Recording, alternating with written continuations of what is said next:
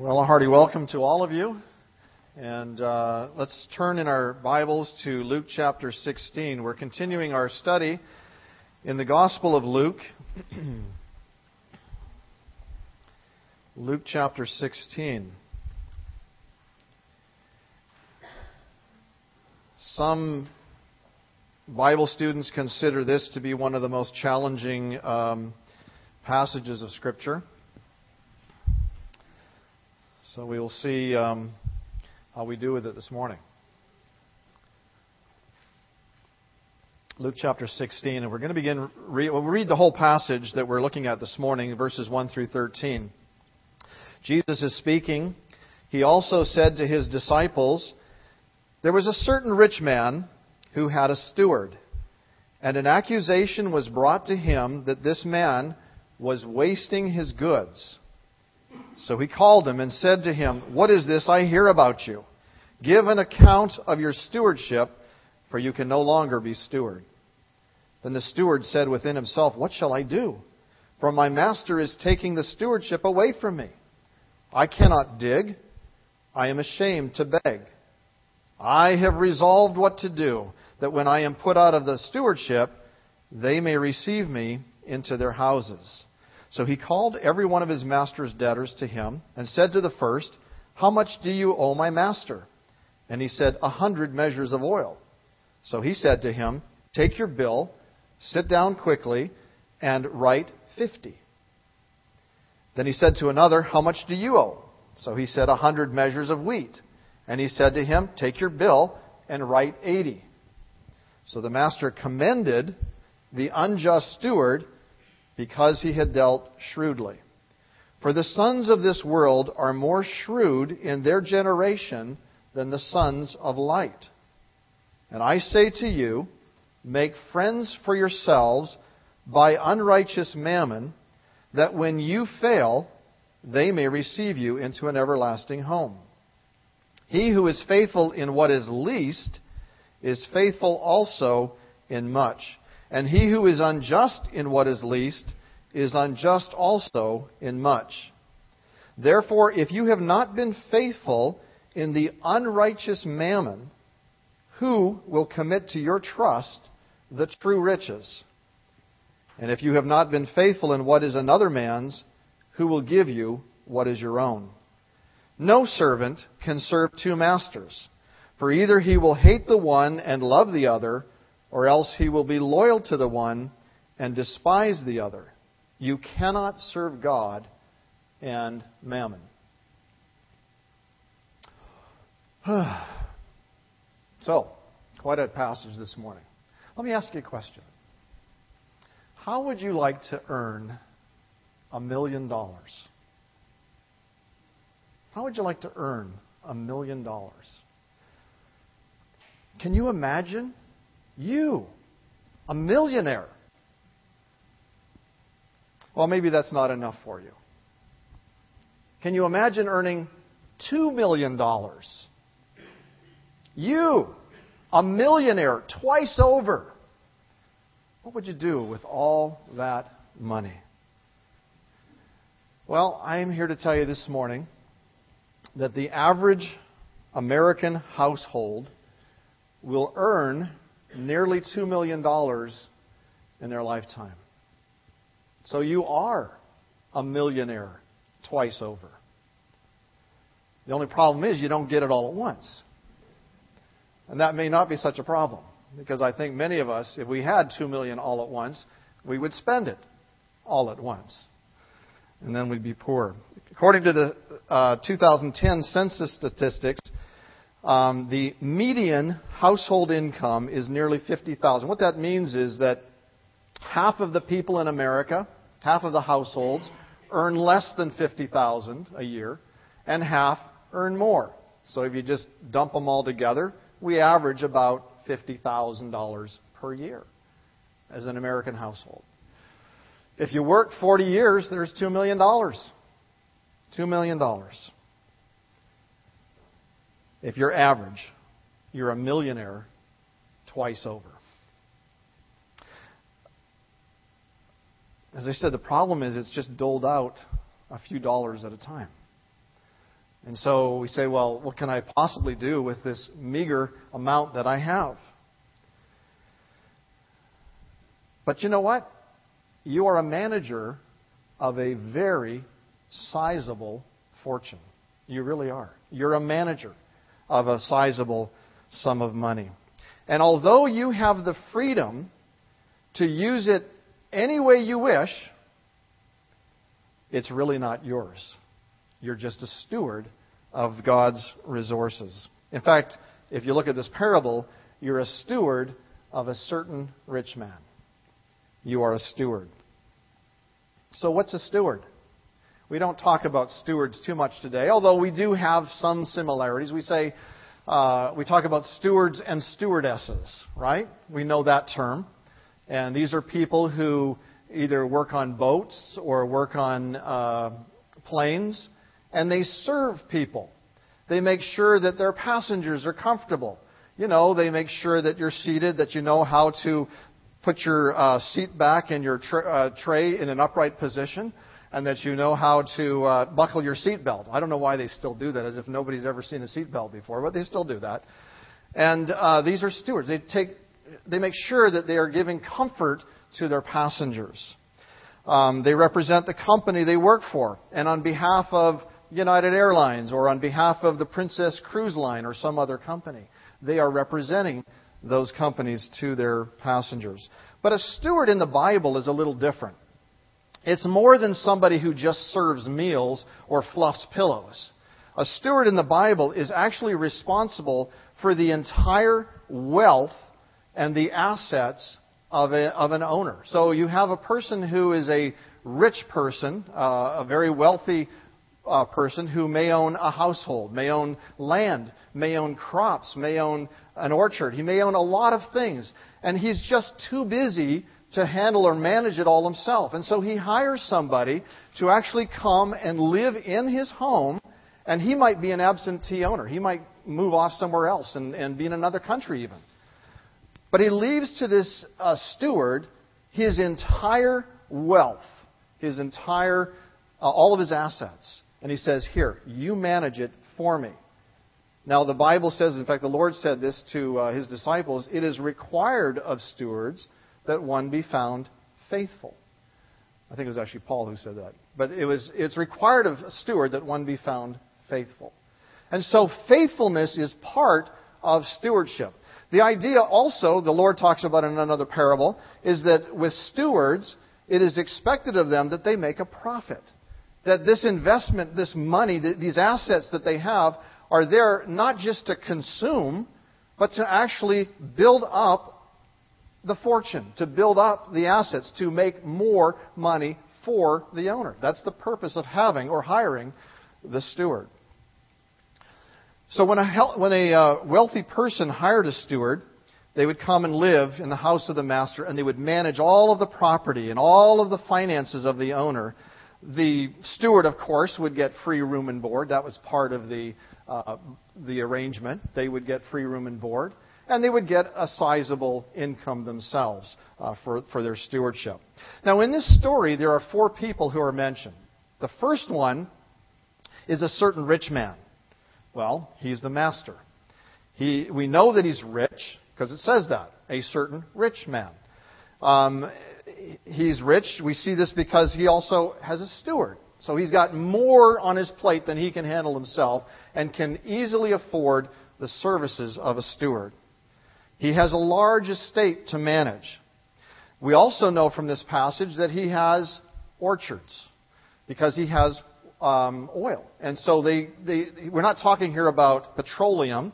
We're talking here about olive oil. They grew olives, they crushed the olives, and the oil was then sold for a profit. So he had a large orchard. And he had fields that produced wheat. And so he must have had a very, very large estate that needed care.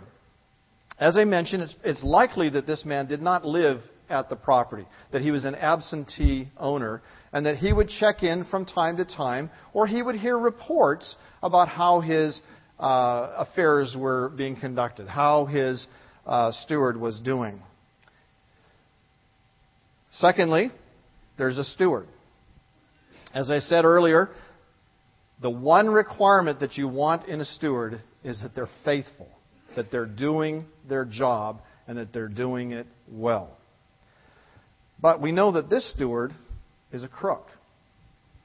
Jesus said in verse 1 that news got back to the owner that this steward was wasting his goods. So here's the rich owner, and he gets a report when he's in a far country that, hey, you know the steward that you've got back at your home? He's wasting your goods. Really?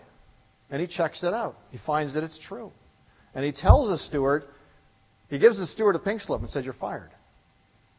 It's an interesting thing here in this verse that the word wasting his goods is exactly the same word that is used in the previous chapter about the prodigal son. Remember the prodigal son? He went to his father and he said, Father, give me my inheritance. I want what belongs to me. You're going to die someday. Why not just give it to me now? And his father gave it to him. Everything that was going to be his at his father's death. He said, here it is. It's yours. And it says that his son, when he gathered his things together, he went out and he wasted his goods in riotous living. Same word in chapter 15 that is used here in chapter 16. And so we can assume from that the same thing applies here to this steward. That he not only had access and was handling the wealth of the owner, but he wasted these things probably in the same way as the prodigal son in riotous living. He lived for the here and now. He lived to eat and drink and be merry. He lived for personal pleasure or personal benefit. That was the unfaithful steward's philosophy. Finally, the third and fourth characters are debtors. So these are people that have purchased oil or purchased wheat from the landowner through the steward, and they have put it on credit. Okay, so they've taken possession of the goods, but they've put it on credit. Now, this is common in business today too. We used to sell books. And churches would buy books from us, and we would send out the books. And they would have 100 or 1,000 books. And they would buy these on credit, meaning that we supplied the service, we supplied the goods, but eventually they had to pay for them. And usually the terms were something like net 30 or net 60. And that's a common business practice today, that for 30 days or for 60 days, those books are yours. And you haven't had to pay anything for it. Interest-free. Businesses do it all the time today. But when 30 days comes up, or 60, whatever the terms are, guess what? You owe the money. And you need to pay. And so this was going on as a business practice. Perfectly legitimate. Perfectly good. They had the goods. And they were using the goods interest-free. But as the story unfolds, we get a little glimpse as to the heart of the steward. So the steward was found out that he was wasting his master's goods. And he was going to be fired. In fact, he was told, you're out of here. And as a one last ditch effort, what does he do? He picks up his cell phone and he calls the guys that owe the master money. And they say, hey, listen, how much do you owe my master? What, you don't even know this? You've sent him the goods and you don't even know? He said, well, we owe 100 measures of oil. Well, I did a little research on that, and this guy has a trick up his sleeve. In fact, before I even get there, I want to just say this. Here's what he's wrestling with in his heart. He says this: I can't dig. If I'm getting fired, I need to do something to prepare for my future. I need a job. I need to have an income. And if I'm going to lose the free room and board I have, and if I'm going to lose the salary that I've been getting and the perks that I've been taking from my master, if I'm going to lose all of that, I need something after I leave here. So when I leave the compound here, when I exit the master's property, I want a welcoming committee on the other side of that gate, right? I mean, it makes sense. That's what he wants to do. And so he said, but the problem is, I can't dig. Why can't you dig? Well, he's probably had a very cushy job. And he's become, fat and happy.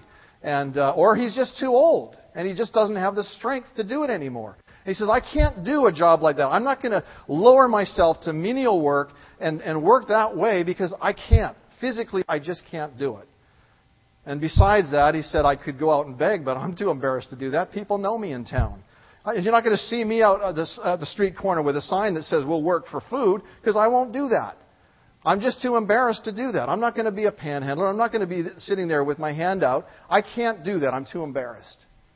But I still need money. I still need income. I still need something to support me, to carry me through. I know what I'll do. I'm going to talk to my master's creditors, and I'm going to make them my friends. They're going to owe me, and they're going to owe me big time. And so the cell phone calls up the first guy, says, all right, look, you owe 100 measures of oil, right? Yeah, okay. Here's what you do.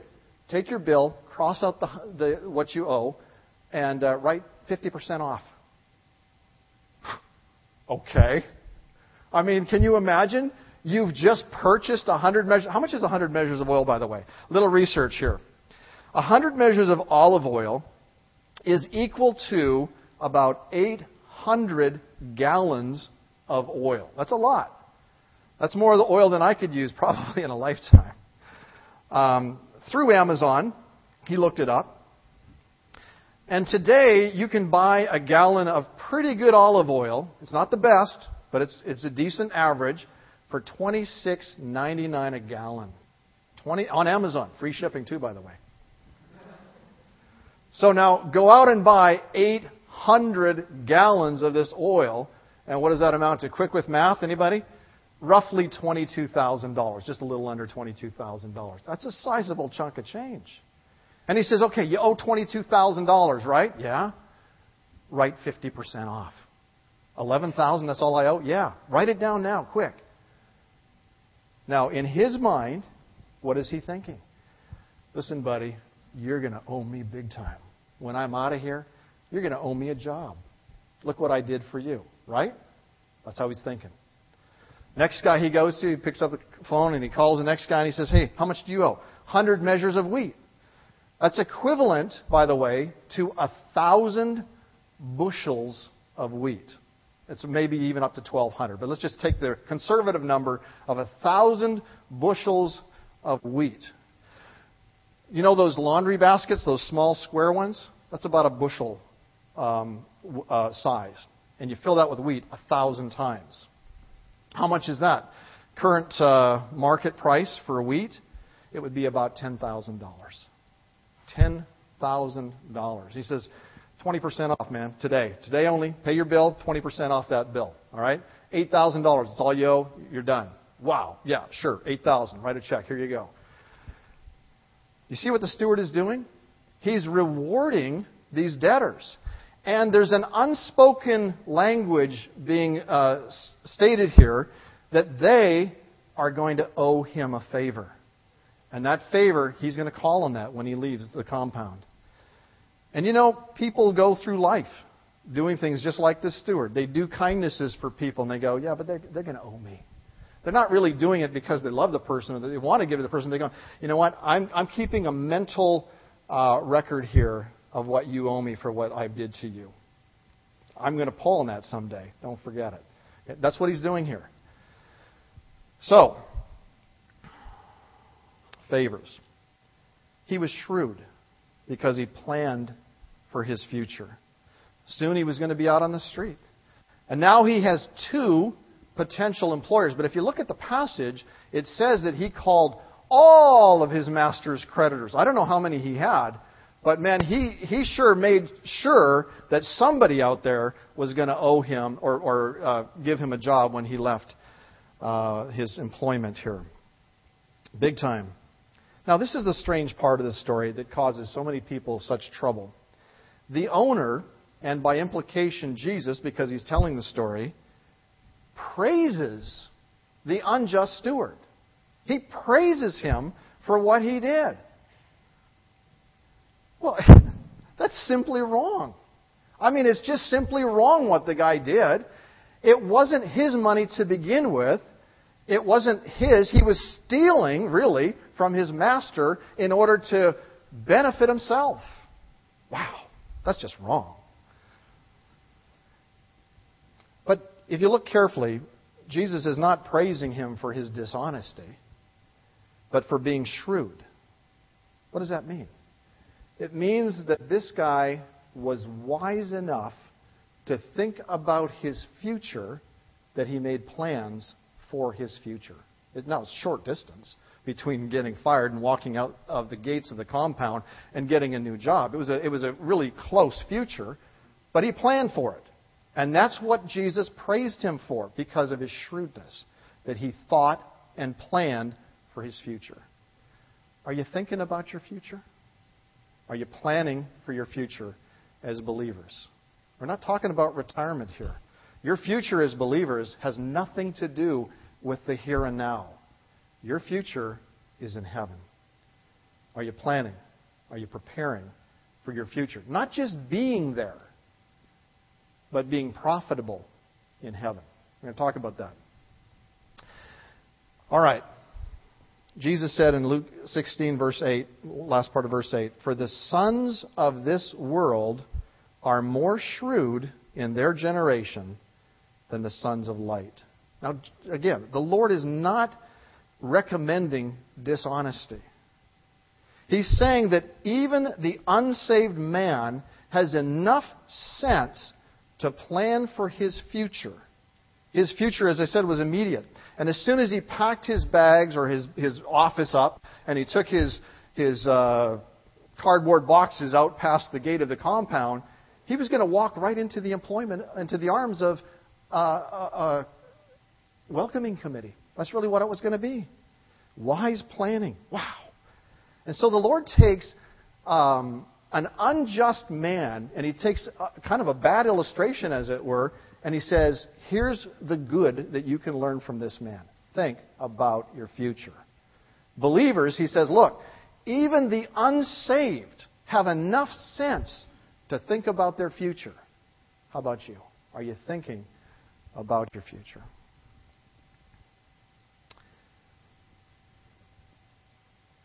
But in saying this, he's also saying that the sons of light aren't so shrewd. Ouch. That's us. The sons of light. We're not so shrewd. We're not as shrewd as the unsaved. Well, what does he mean by that? Well, let's look at the story again. The certain rich man. Who is this? God. He owns everything. Psalm 24, verse 1. The earth is the Lord's, and all its fullness, the world, and all that it contains. He owns it all. He is the rich, the certain rich man that is in this parable. Who's the steward? Ouch. It's us. It's us. The story is told to his disciples. Next week's story is going to be told to a different group of men. You always have to look at the context. Who's he talking to? He's talking to his followers. He's talking to his disciples. He's talking to us. And so as followers of the Lord Jesus Christ, we are stewards. So you have this rich man, God, who owns everything. And he's an absentee owner in a way. He's off in another country. We call it heaven. And he's left us here on earth as stewards of all that he has and all that he owns. Everything. And so as we get that $2 million in our lifetime, it's not ours. It's his. So what are we doing with it? Are we being faithful as stewards? Or are we living in riotous living, wasting his goods? How are we handling our stewardship of the Lord's resources? Do we have thought about the future? Or do we simply live to eat, drink, and be merry? Are we any different? Is one's life just endless parties or endless entertainment? Or are we living really as faithful stewards for the Lord? We are simply stewards of Him. Again, I go back to that verse. It is required of stewards that one be found faithful. We should be making a profit for our master. We should be investing The things that He has entrusted to us, the money, really the whole passage has to do with money. We should be investing the money that He has entrusted to us in spiritual things that will result in a profit for our master. That's what a steward would do. Well, we're going to think back about something. Think back to a sermon 4 weeks ago when Jesus sent out an invitation to all to come to Him, to follow Him. And we said, remember the letters up here, RSVP. Come. All you who are laboring and heavy laden, I will give you rest. Come. The dinner is ready. Come. All of you, come to the Lord. That was the sermon 4 weeks ago. And then he encouraged His disciples. They said, well, look, we've already told everybody about it. The invitations have all gone out. And they said, still there is room. And He says, go out into the highways and the byways and compel them to come in. Why? Because that's what's on the heart of God. God is in the people business. You know that, right? He is in the people business. He's not concerned about His funds. He's concerned about people. But if He gives us funds to work with, He wants us to use it for the thing that's on His heart. That's for people. Reaching out, winning them, inviting them, telling them to come to Himself. He encouraged them to go out into the highways and byways and compel them to come in. Marion, I'm going to embarrass you. Where are you? There you are. And Michael, I'm going to embarrass you too, went out this past Friday. And that's what they were doing. They were going out to share the love of God with homeless people. And they went looking under freeway overpasses and under cardboard tents or wherever they could find people who were homeless, to share with them some food and to share with them the love of God. Come, compel them to come.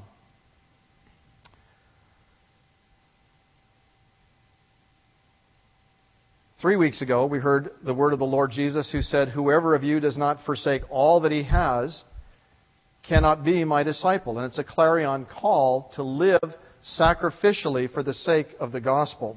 And then, over the last 2 weeks, we looked at chapter 15. And we see, once again, these are wonderful stories. It's a story of a lost sheep. And it's a story of a lost coin. And it's a story of a lost son, a prodigal son, who left his father and wandered away. Those are interesting stories, but there's a point to them. The point to them is that every one of them, the two that lost something, swept their houses, looked as hard as they could until they found that lost sheep or found that lost coin. It shows the heart of God reaching out to people who are lost. And the prodigal, as the father watched daily, waiting, watching for that son to return. That's the heart of God for people. And when each one is found, there is great rejoicing. In fact, it says that in heaven there is rejoicing among the angels when one sinner repents.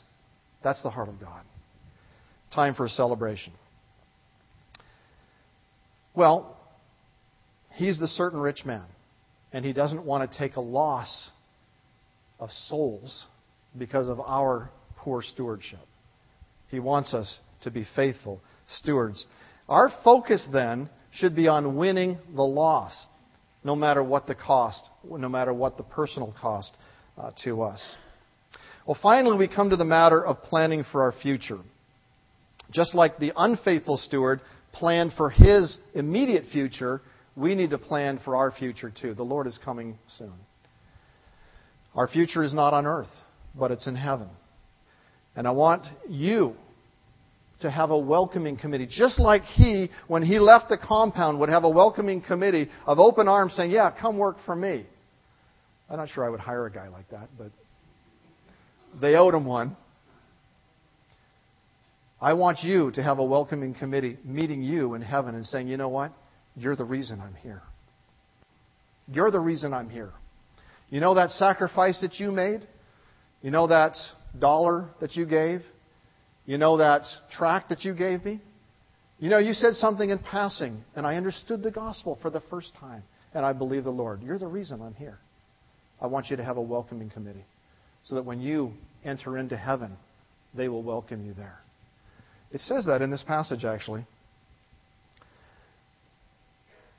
Jesus said in verse 9, "And I say to you, make friends for yourself by unrighteous mammon, that when you fail," or it fails, there's a question of whether it's an it or a you there. "When it fails or when you fail, you may receive you into an everlasting home." And so Jesus is telling us here, look, I've given you the resources you need. And I'm going to allow you to use unrighteous mammon, that's money. I'm going to allow you to use unrighteous mammon so that you can make friends for yourself. So that when you die, or when money is no longer any value, those friends that you made who are now in heaven, may receive you into everlasting habitation. That's what he's talking about here. These are the friends that you witnessed to who died before you and welcome you into heaven. Paul, thank you. Thank you for welcoming me here. Gary, thank you for telling me about the Lord. Howard, thanks for sharing that gospel tract with me. Lita, thanks for teaching me Sunday school. You know? Welcoming committee. Because you acted shrewdly in using money wisely. You purchased tracts. You purchased gospel literature. You used your money to support missionaries, teaching new tribes or ancient cities. You invested in the work of the Lord, in the translation of Bibles, so that people would have Bibles in their own language, and Christian literature, or CDs, or digital messages, or tweets, or whatever.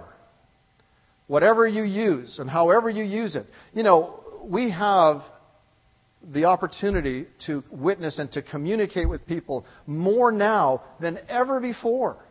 Are you using it for the gospel and for the Lord's sake? You shared of your time and your life, just as some of you have done here. And the sacrifices that you have made by the saints so that the unsaved can hear the gospel message is what he's talking about here. They believe that that is really what is on the heart of a certain rich man, God. That's what is on his heart. People. 1 Timothy 2, verses 3 and 4 says this, "For this is good and acceptable in the sight of God our Savior, who desires all men to be saved." That's what's on his heart. All men to be saved and to come to the knowledge of the truth. So I want to test your stewardship this morning.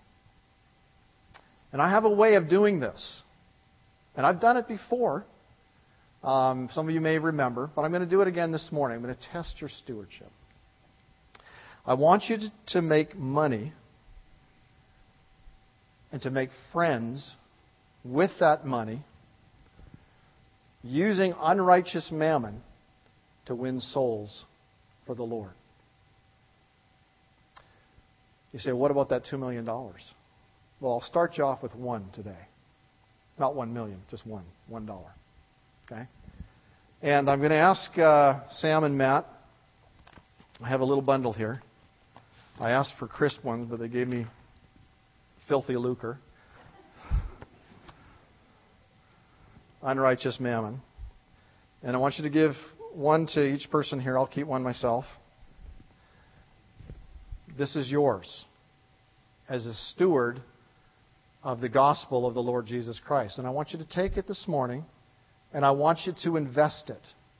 Not in the stock market. Okay? And you say, well, what good will $1 do? What can I possibly do with $1? I remember one time I did this, and a young lady came up to me after the meeting several weeks later, and she says, I want to tell you what I did with that $1. I said, what did you do?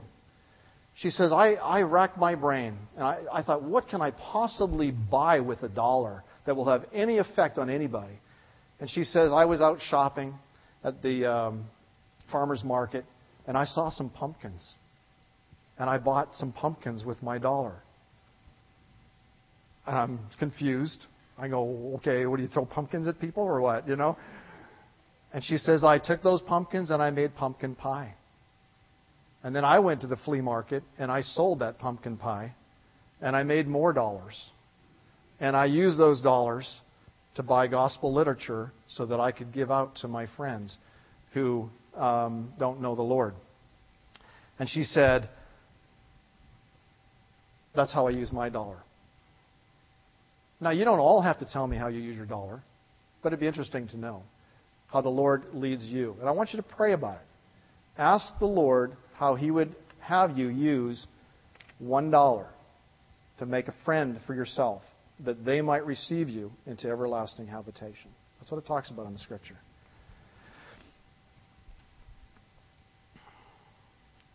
You say, well, what can I do with $1? Well, I'll say this to you. If you're faithful with that which is least, you'll be faithful with that which is much. And I would probably say this to you as well, that whatever you do with this dollar is probably what you would do with $1 million or $2 million or however many million there are. Because what we do with this really is a reflection of where our heart is, what really counts to us, what is really valuable to us. Jesus said He is faithful in that which is least. He's talking about money. He's saying if you are faithful with money, that which is least, you'll be faithful in much. And he who is unjust in what is least is unjust also in much. Therefore, if you have not been faithful in the unrighteous mammon, who will commit to your trust true riches? And if you have not been faithful in what is another man's, again, this doesn't belong to us, who will give you what is your own? And so there's a little clue here in this parable that God has something amazing in store for us in heaven. It's called true riches. And He says, if you're faithful in that which is least, money, I'll give you that which is greatest. I'll give you that which is of real value. Okay, so we are preparing right now here on earth for what's going to take place in heaven, in our reward in heaven. You know that? True riches do not have pictures of dead presidents on them. True riches have the image of God imprinted on them. Who was made in the image of God? People were. And there are people you have reached and pointed to the Savior. If we can't be trusted with money that corrupts and that fades away, that is a false god to so many, how can we be trusted with eternal riches, eternal treasures that are waiting for us? For Jesus said, no servant can serve two masters, for either he will hate the one and love the other, or else he will be loyal to the one and despise the other. You cannot serve God and money or mammon. I told you this story before. Some of you remember it. Many, many years ago, there was a missionary who was serving in Barbados, and he came to the city of Vancouver. And he met a young lady out for a walk with her two sons one day. And he handed her a tract. That tract probably cost him, in those days, less than a penny. You can buy tracts today for a few pennies. He invited her to come out to church, and eventually she sent her boys to Sunday school. One of the boys was named Bob, and he heard the gospel message, and he trusted in the Lord Jesus Christ as his Savior. Soon the young lady that was the mother found herself coming out to church as well. And not too long after that, she got saved. That lady was my great-grandmother.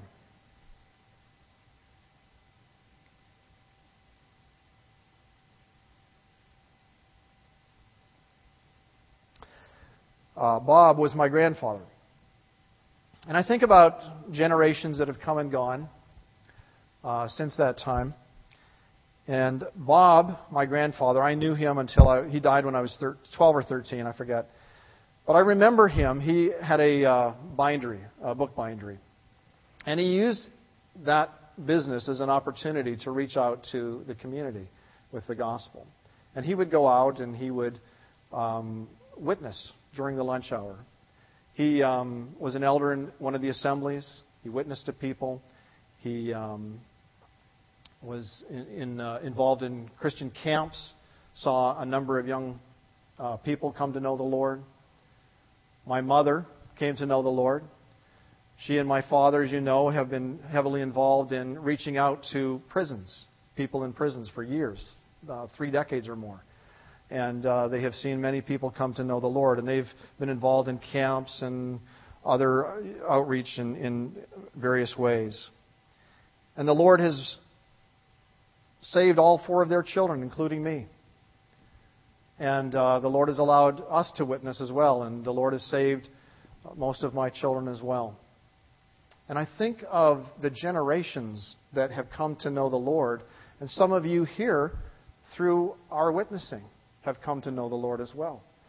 And really, that missionary who came to Vancouver from Barbados, who handed out a 2-cent tract, what a heritage he has. Not just my great-grandmother and my grandfather and my mother and me and my sisters and my family, but some of you too. You know that you're part of that legacy, of that person who said, you know what, it's worth taking $1 and buying a few tracts and giving them out to strangers on the street and asking the Lord to make friends for me of unrighteous mammon, with unrighteous mammon, that I might have a welcoming committee when I get to heaven. That's what he did. And you can too. Now imagine what an entrance, what a welcoming committee this man will have when he arrives in heaven. And generations of believers, including some from this audience, will be there to say, thank you. Thank you for welcoming me here. How many will you point to? Well, what about that $1 million or $2 million? Get started with the 1. If you need more, God will give it to you. He's no man's debtor. He's not stingy. He'll give you enough. If you have the heart to reach out, He will give you more to reach out with. Okay? We're going to play a song as a closing hymn, and I want you to listen to the words of it. It's a make-believe story of somebody who, I had a dream and I went to heaven, and this is what happened when I got there. And then after it's over, I'll come back up and we'll pray.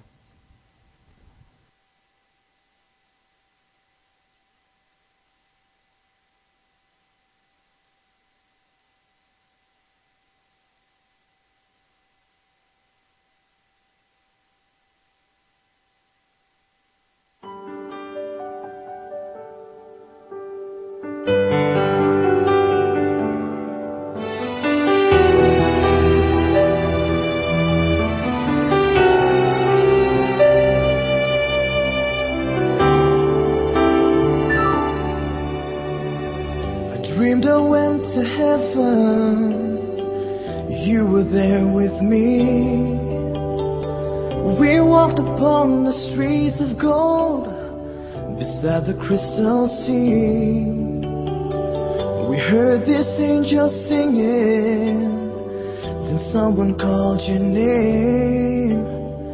You turned and saw this young man, and he was smiling as he came.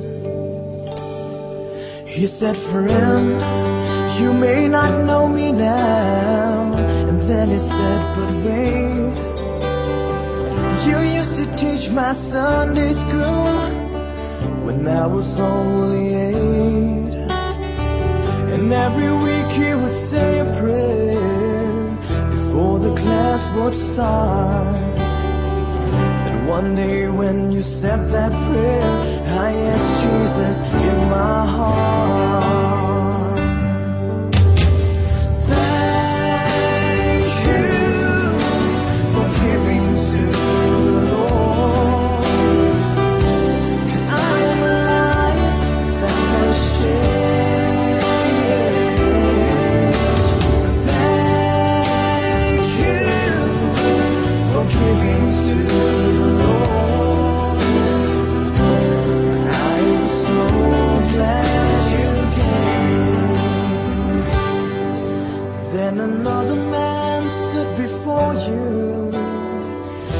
Remember the time a missionary came to your church and his pictures made you cry. You didn't have much money, but you gave it anyway. Jesus took that gift you gave, and that's why I'm in heaven today.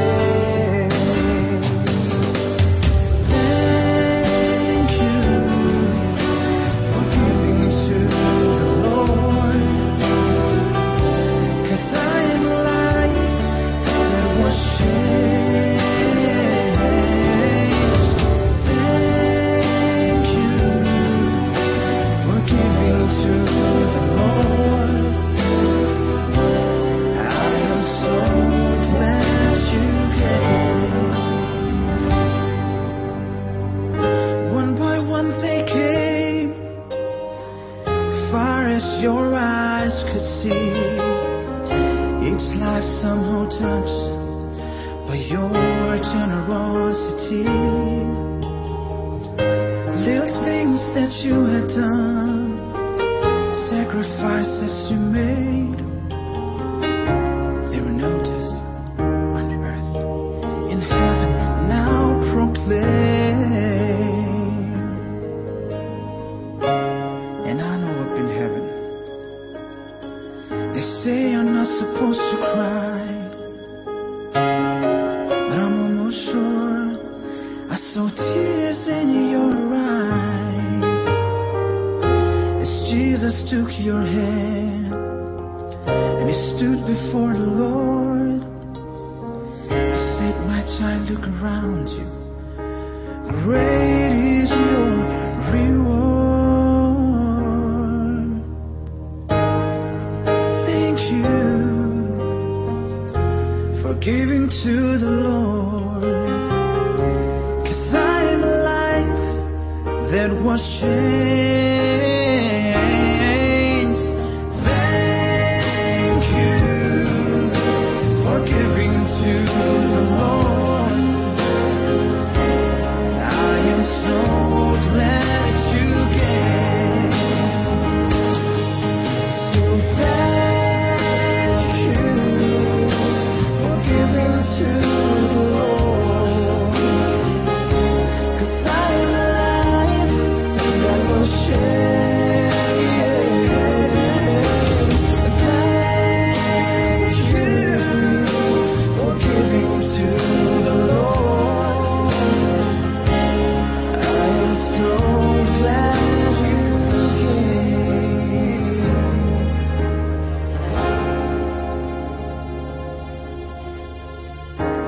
I am so glad you came.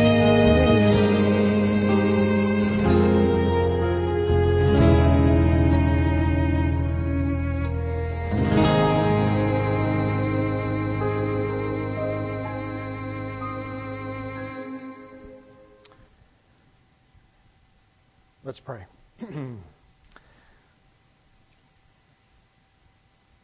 Lord, I thank you for those who recognize that they are stewards and have been faithful in their stewardship to you, and we pray that they would continue on faithful stewards and that they would have a welcoming committee waiting for them in heaven as they come.